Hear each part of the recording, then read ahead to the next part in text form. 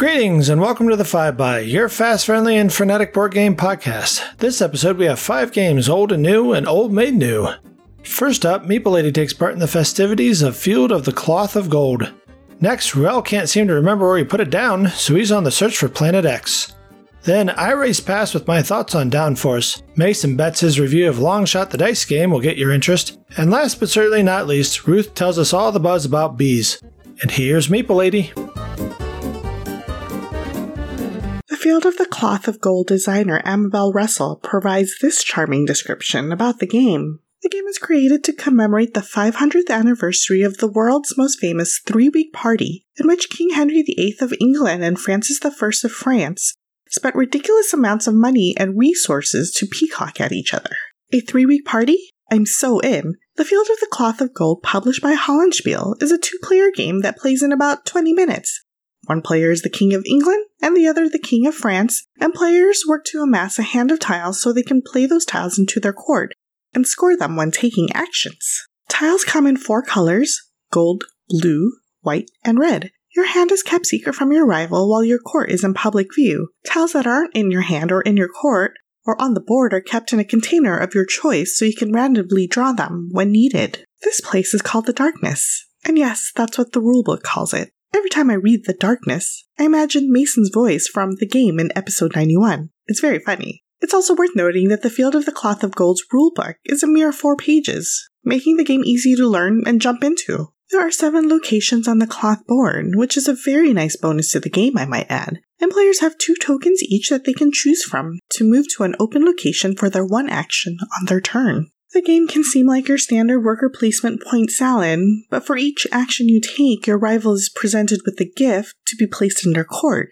The tile that's randomly drawn and placed at that action location. This very thing creates unbelievably high tension between you and your opponent. A strategic dance to avoid giving your opponent the tile they need, which often sits on the action you truly want to take. It's an absurd gift-giving mechanism that forces you to hand over a gift while you smile through gritted teeth. It's so freaking agonizing. There are 7 action locations on the board. The first spot is Dragon, where you move the dragon token so that the dragon blocks a location from being activated. The second spot is Secrecy, where you can gain tiles from the Darkness. The number of tiles depends on where you're sitting on the score track. The third spot is Gold, where you reveal gold tiles from your hand and place them into your court. If you have more gold tiles than your rival, you score 2 points. The fourth spot is Blue, where you reveal blue tiles from your hand and place them into your court. If you have 1, 2, or 3 plus tiles, you score 1, 3, or 6 points. The blue tiles in your court are then removed from the game.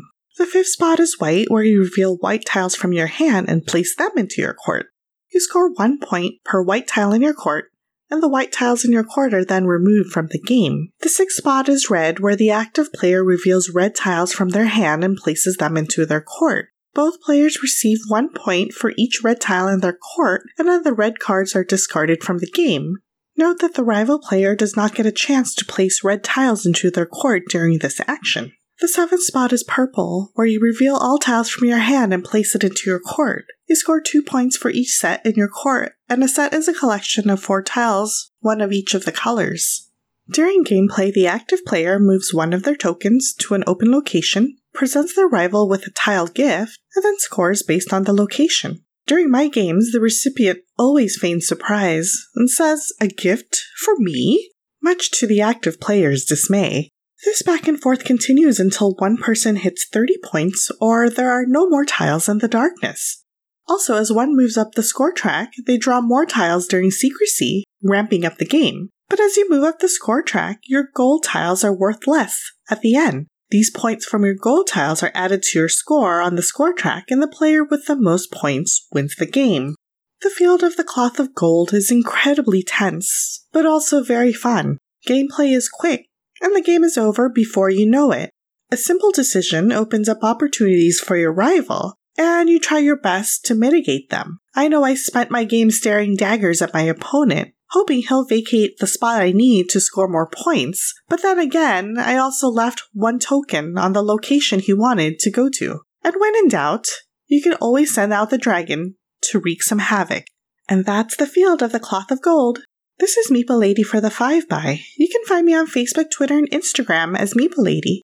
or on my website, boardgamemeeplelady.com. Soon enough, maybe we all can have that 3-week party.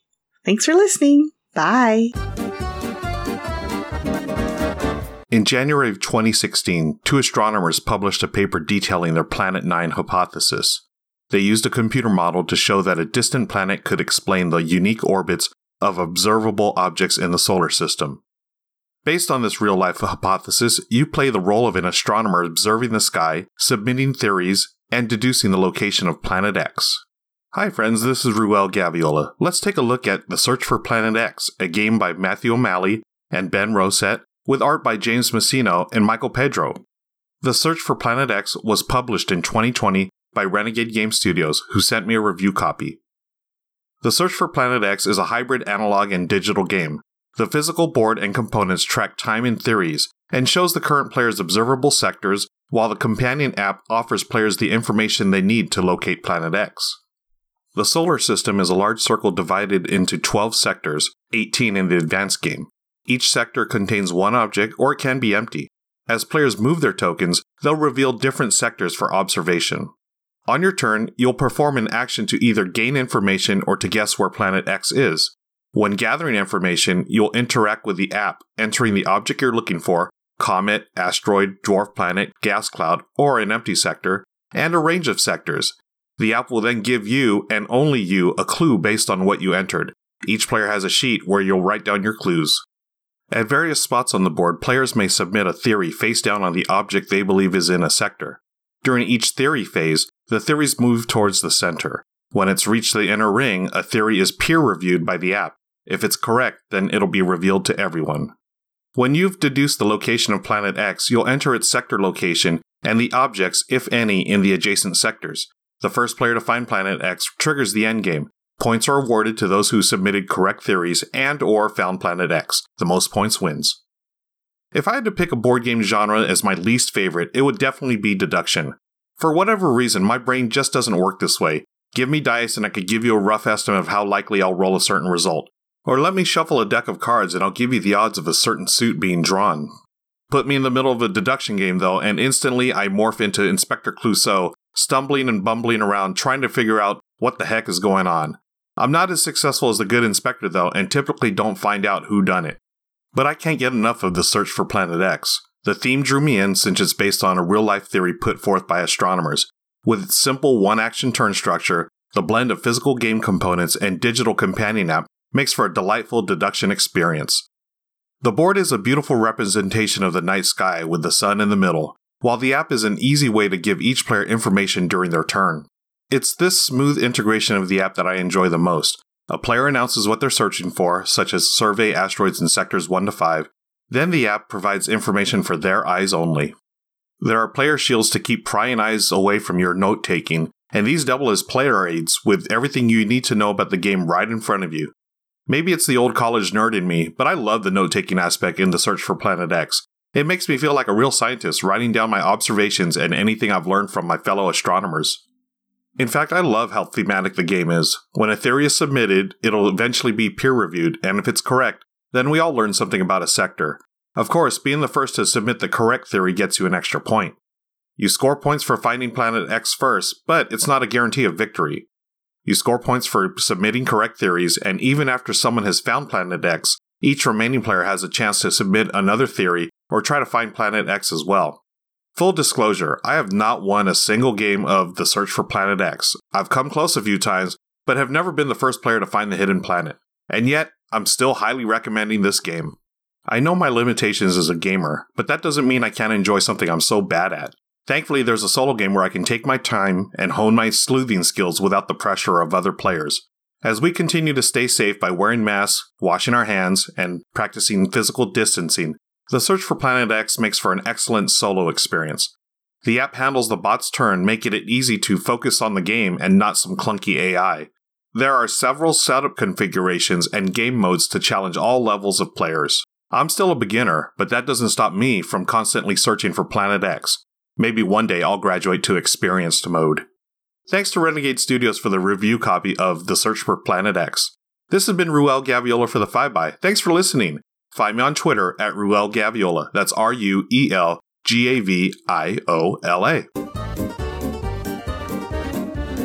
Let's just make one thing clear. People are weird, and nostalgia is one heck of a drug. And as board gamers are definitely a subset of people, well, here we are. In a space where everybody is both clamoring for the newest, latest, and greatest, which comes non-stop these days, and clamoring for nostalgia of the games they played as kids, I suppose a game company like Restoration Games was inevitable. And I don't mean that as a knock against them. They do top-notch work, well above and beyond slapping a new coat of varnish on old games before sending them out the door. So let's take a look at one. Well, maybe another one, as I did look at Stop Thief back in episode 21. But for Downforce, the same fundamental question applies. Will I enjoy a nostalgic game that I have no nostalgia for? Because until they remake Payday or Space Hop, I kinda got nothing. Downforce is apparently a re-release of 1996's Top Race by venerable designer Wolfgang Kramer. I'm frankly a bit surprised that a Kramer title was allowed to languish. 1996 is 2 years after Six Nimmt and a year after El Grande. We're talking prime design time here. And while I've never played Top Race, after reading the rules it looks like little was changed in base Downforce other than its defaults to the advanced rules. But I'm sure Rob Davio and Justin Jacobson earned their co-designer credits by tightening up the game in a few places. In the game, each player is dealt a hand of cards which have movement distances on them for different cars. That's right, each card you play will not only move your car, but will move others as well. Cards are then used to build on different cars and power combinations that are revealed one at a time. Generally speaking, you want to build on cars that you have good cards for as you start the game with all the cards you'll ever have. But if you don't get the cars you want, it's not the end of the world, because you can still bet on cars to win and push them forward with your car play. It's kind of up to you, because each turn you look at the current race situation and determine which card you want to play. You may not want to play your best card because maybe you see how your car will be blocked before it finishes its turn, or will be blocked based on how your card moves the other cars. You also have the special power you bid on earlier. This is why you may bid on cards you don't really want, just to get that power to do things like move extra spaces, move cars in different order, or use the wild movement to move your car twice. We have found powers like Determined to be very powerful, maybe too powerful, but after only 6 plays, I'm not quite ready to ban it yet, especially as we haven't had the opportunity to play it with 5 or 6 players yet. Thanks, COVID. Anyway, back to the race. You keep moving your cars and everyone else's cars along the racetrack toward the finish line, except at 3 marked points on the board where everything pauses for everyone to place their bets. Don't worry, these are free bets on who you think will win the race, and if that car finishes 1 through 3rd, then you get free money at the end of the game. You also get money at the end for what position your car comes in. Now, ideally you'd win the race and a bet on your car the whole way, but in reality life doesn't really work that way.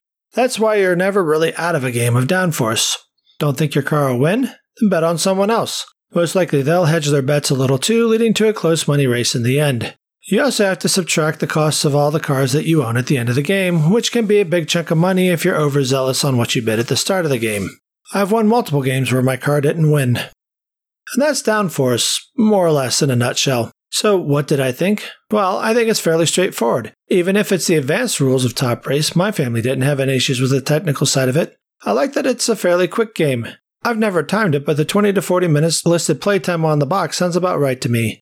Often we played 2 back-to-back games, and I like the tactical strategy of how I'm going to move each car and which car I'll bet on right now. No fiddling with money or win show place, it's a simple mechanism. The whole thing is a straightforward mechanism that provides more depth of play than I was expecting. And speaking earlier of slapping a new coat of varnish on, Travis Coburn, Michael Crampton, and Jason Taylor's artwork on the game is functional and clean. Although I wonder if there's some color blindness issues, as I don't see any symbols along with the car colors on the cars or cards. So, why did I wait so long to pick up Downforce? Well, it mostly comes down to a lack of nostalgia for me. I found that games that trade heavily on nostalgia are pretty hit or miss for me, as I just don't have an abundance of goodwill going into the game. Not that this is a bad thing, just I tread more carefully. As I mentioned in Snowtails, I've been looking for a fun race game that gives you the feeling of racing without the unnecessary complications of a full-on simulation. I don't need to be shifting gears or throwing on the brakes. Downforce is definitely not a simulation, as every player has a say over how well or poorly your car is going to do. They often can't help but push you along, but they will do it in the least efficient way possible. And the betting makes you feel more like a spectator, or maybe an owner of the race car itself. Whatever, the point is, we like it. So much so that I ordered the second expansion board for it, although mostly for the power cards. And that's Downforce. If you'd like to discuss the game further or anything else, you're welcome to reach out to me on Twitter @MikeGrizzly. Hi, I'm Mason Weaver. Let's talk about Longshot, the dice game. In the 4 years the 5x has been on the air, I've made it a policy not to talk about games that you can't get. I personally have only done it once before, Pulp Detective, way back in episode 27, but I'd already been a big fan of the print and play version, so that doesn't really count. So why am I here to talk about a game that isn't currently available that's on Kickstarter right now? Because it was a hell of a lot of fun, and I love horse racing games. I got a third-hand preview copy of Long Shot, the dice game, from my close friend Eric Buscemi, who's an actual board game writer and critic, as opposed to me, a person who talks about board games occasionally on a podcast. He and my other friend Patrick had a very nice chat about it, which I'll link to in the show notes. So, what is it? Long Shot, the dice game, is a horse racing game, which I just love. I'd had designer Chris Handy's original 2009 horse game, Long Shot, on my want list for years, but it is out of print and obscenely expensive. While that certainly hasn't stopped me tracking down a game before, as you well know, we're a 2-player household, and most horse racing games, the original Long Shot included, don't really play very well or at all at 2. I checked the shelves, and including Long Shot dice, I own 6 different horse racing games. Across the Board, 1975, Win, Place, and Show, 1966, Giro Galoppo, 2006, Jockey, 1973, and Knizia's Winner's Circle, 2001. Please note that these are just the horse racing games. This is non-inclusive of any other kinds of animal racing games we own. Donkeys, pigs, and worms, just off the top of my head. The thing is, though, that I don't really care for horse racing. I just like horse racing games. I see you all out there calling Long Shot Dice a roll and write game. While I do concede that there are dice and that you do write on a board, this has much more in common with classic 3M crayon or pencil games than it does with roll and writes. Quicks and Quinto, the latter of which I covered back in episode 63, are roll and write games. You roll dice, look at the result, and write it on your sheet.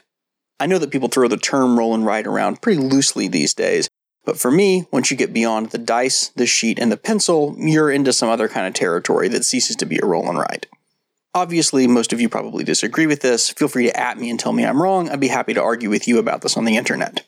Now, Long Shot Dice isn't really even a dice game. It's really more like Long Shot Express, and it turns out to be pretty much everything I've been looking for in a horse racing game. You start the race with 8 wooden horses. The preview copy I played looks, to me at least, to be a production quality copy, so I assume if this is the minimum that the retail versions will be, you're going to be very happy with the quality here. So there's wooden horses on a small board in the middle of the table. You each have a provided marker and a dry erase player board, and the cards with the horses' names on them are off to the side. When the race starts, no one owns any horses, but you can buy them later if you want. You roll the dice, and you move the horse of the corresponding color 2 spaces. Check that horse's card, and then move any of the other horses marked on the horse that you moved's card 1 space.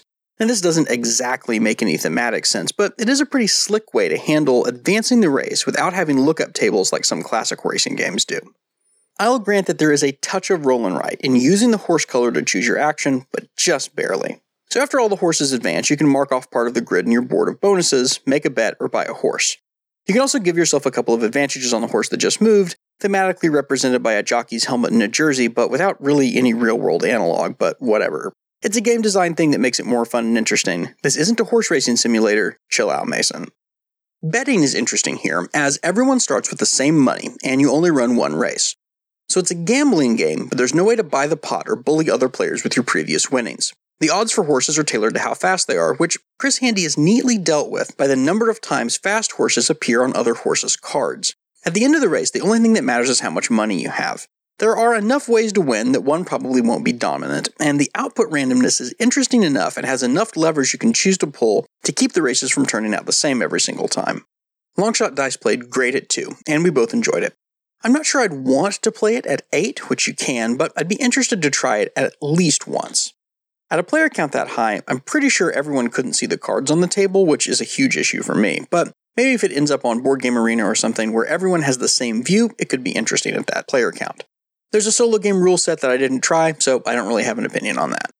My one hesitation in recommending Long Shot Dice might be the price point, at least during the crowdfunding campaign. Long Shot Dice is $25 plus $9 shipping, and if we're really nickel and diming, and you know me, when am I not, that is maybe a bit rich for my blood. I'd probably have preferred to save a few bucks and have a less fancy box, pencils instead of markers or nothing. I can provide my own pencils, I have them in my house, and a paper pad instead of the dry erase boards. Anyway, who should play Long Shot Dice? People who really like racing games. People who don't mind a little bit of rules explanation before they start and are capable of wrapping their head around something that's not quite a simulation, but more than not a simulation, people who like pencil games, and people who are right-handed because of the little markers often smear for lefties. I give Longshot Dice 8 out of 8 horses with believably silly names, but not annoyingly silly names. I'm Mason Weaver. You can find me on Twitter and occasionally Instagram at Discount Compost and on Board Game Geek and Board Game Arena as Breakfast Core. Wear a mask, wash your hands, and get vaccinated as soon as you're eligible. Hello, 5x listeners, it's Ruth here, talking about a game that was actually purchased for me by non-gaming family, and quite frankly, they did good. Plan B Games' Next Move imprint specializes in beautiful abstract games with 4-letter titles, like the Azul series, Reef, and their latest release, Beez, which also happens to be the game I was given. Beez, spelled with a Z, was designed by Dan Halstead, illustrated by Chris Quilliams, and produced by Sophie Gravel. Published in 2020, the game puts 2 to 4 players to work collecting nectar from a field of flowers in an attempt to produce the most honey drops, or points. Playing in just 30 to 45 minutes, Beez offers up some thinky, interesting decision-making as players attempt to most efficiently gather that precious nectar. Players will set up the flower field using individual tiles comprised of hexagonal spaces. These are laid out semi-randomly around a central starting tile, so the floral playing field will look a bit different each game. They'll then take their individual hive boards, take a look at the public scoring objectives for the game, choose 2 private scoring objectives to keep from a hand of 3, and then place their bees ready to begin. The player turns in Beez are comprised of 3 steps: planning your flight, moving your bee, and then collecting and storing nectar if possible. The initial planning phase could have the potential to be the trickiest part of the game to pick up, but excellent component design has all but eliminated this. You see, your bee cannot move in the direction it was left facing at the end of your previous turn, and the amount you choose to rotate your bee determines how far you get to move. Turn 1 face in either direction, and you can move exactly 1 or 5 spaces. Turn 120 degrees, and you can go 2 or 4. Turn 180 while you're looking at an exactly 3 hex move. To make this easy to remember, the player pieces are sculpted bees atop hexagonal bases, and printed on the edges of those bases are the number of spaces you can legally move in their direction, which lets you immediately assess your options. Once you've planned your turn and rotated your bee, you'll then move an allowed number of spaces to land in an empty hex. There's no stacking up on other bees or crossing non-board areas allowed. Then the final step of your turn takes place. If you're next to a small nectar drop, you can take it and place it into one of the spaces of your hive that's marked with a number corresponding to the length of flight you took. If you land in the center of a flower with a large nectar drop, well, you get both it and one of the small drops surrounding it. Beez continues until one player has collected 12 nectar, at which point players finish the round and then score honey drops for the public and private scoring objectives. And of course, the player with the most honey will be the winner.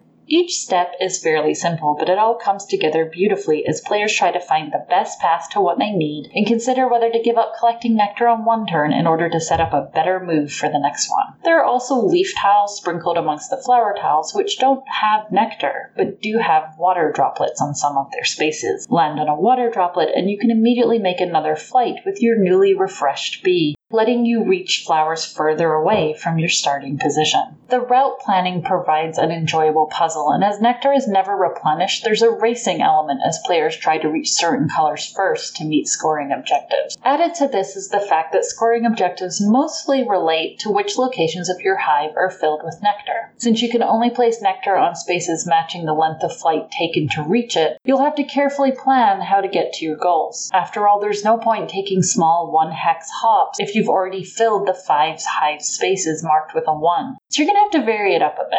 Speaking of varying things up, Beez also allows you to mix things up in a couple of ways from play to play. The rules include alternate options for arranging the tiles, resulting in different flower fields to explore, and there's also an expert variant, the most interesting aspect of which being that it requires all nectar to be placed in hive spaces adjacent to nectar already placed. I've played the game this way, and it definitely adds some extra considerations to every move, so perhaps save it for those players who've already played instead of jumping straight to it. As is typical of Next Move, Beez is beautifully produced. The already mentioned sculpted player tokens are lovely and substantial to move, and they look great amongst the colorful, beautifully illustrated flower tiles, which are themselves nice and thick enough to last a lot of plays. The player hive boards are triple layered, so that regardless of whether you place a small or large piece of nectar in a space, it will remain securely centered on its location. The art is charming, the pieces are great, and the insert is so well designed that when I turned the box upside down to check some info while writing this, not a thing was left out of place on opening the game, which almost seems like magic. Especially right now, my gaming time is very limited. A 2-player game of Beez takes us about 30 minutes, including setup. It lets us get in a really fun, challenging enough to be interesting without leaving us brain dead game in between other tasks or in the time I have between long work days and the need for sleep. I cannot wait to introduce others to the game and try it out with more people, but I feel confident saying that if you like puzzly, beautifully well-produced and easy to pick up games, then Beez is well worth trying out. Give it a go and let me know what you think. You can find me on Twitter at Ruth, that's an R, 4 O's, and an F. Thanks for listening. Thanks for listening to the 5by. Follow us on Twitter at 5bygames, like us on Facebook at facebook.com/5bygames, join our BGG Guild, number 2810. Listen to us on iTunes, Stitcher, or Google Play, or check out our website, 5bygames.com. If you like what you hear on the 5by and want to support our work, visit patreon.com/5bygames. Thank you.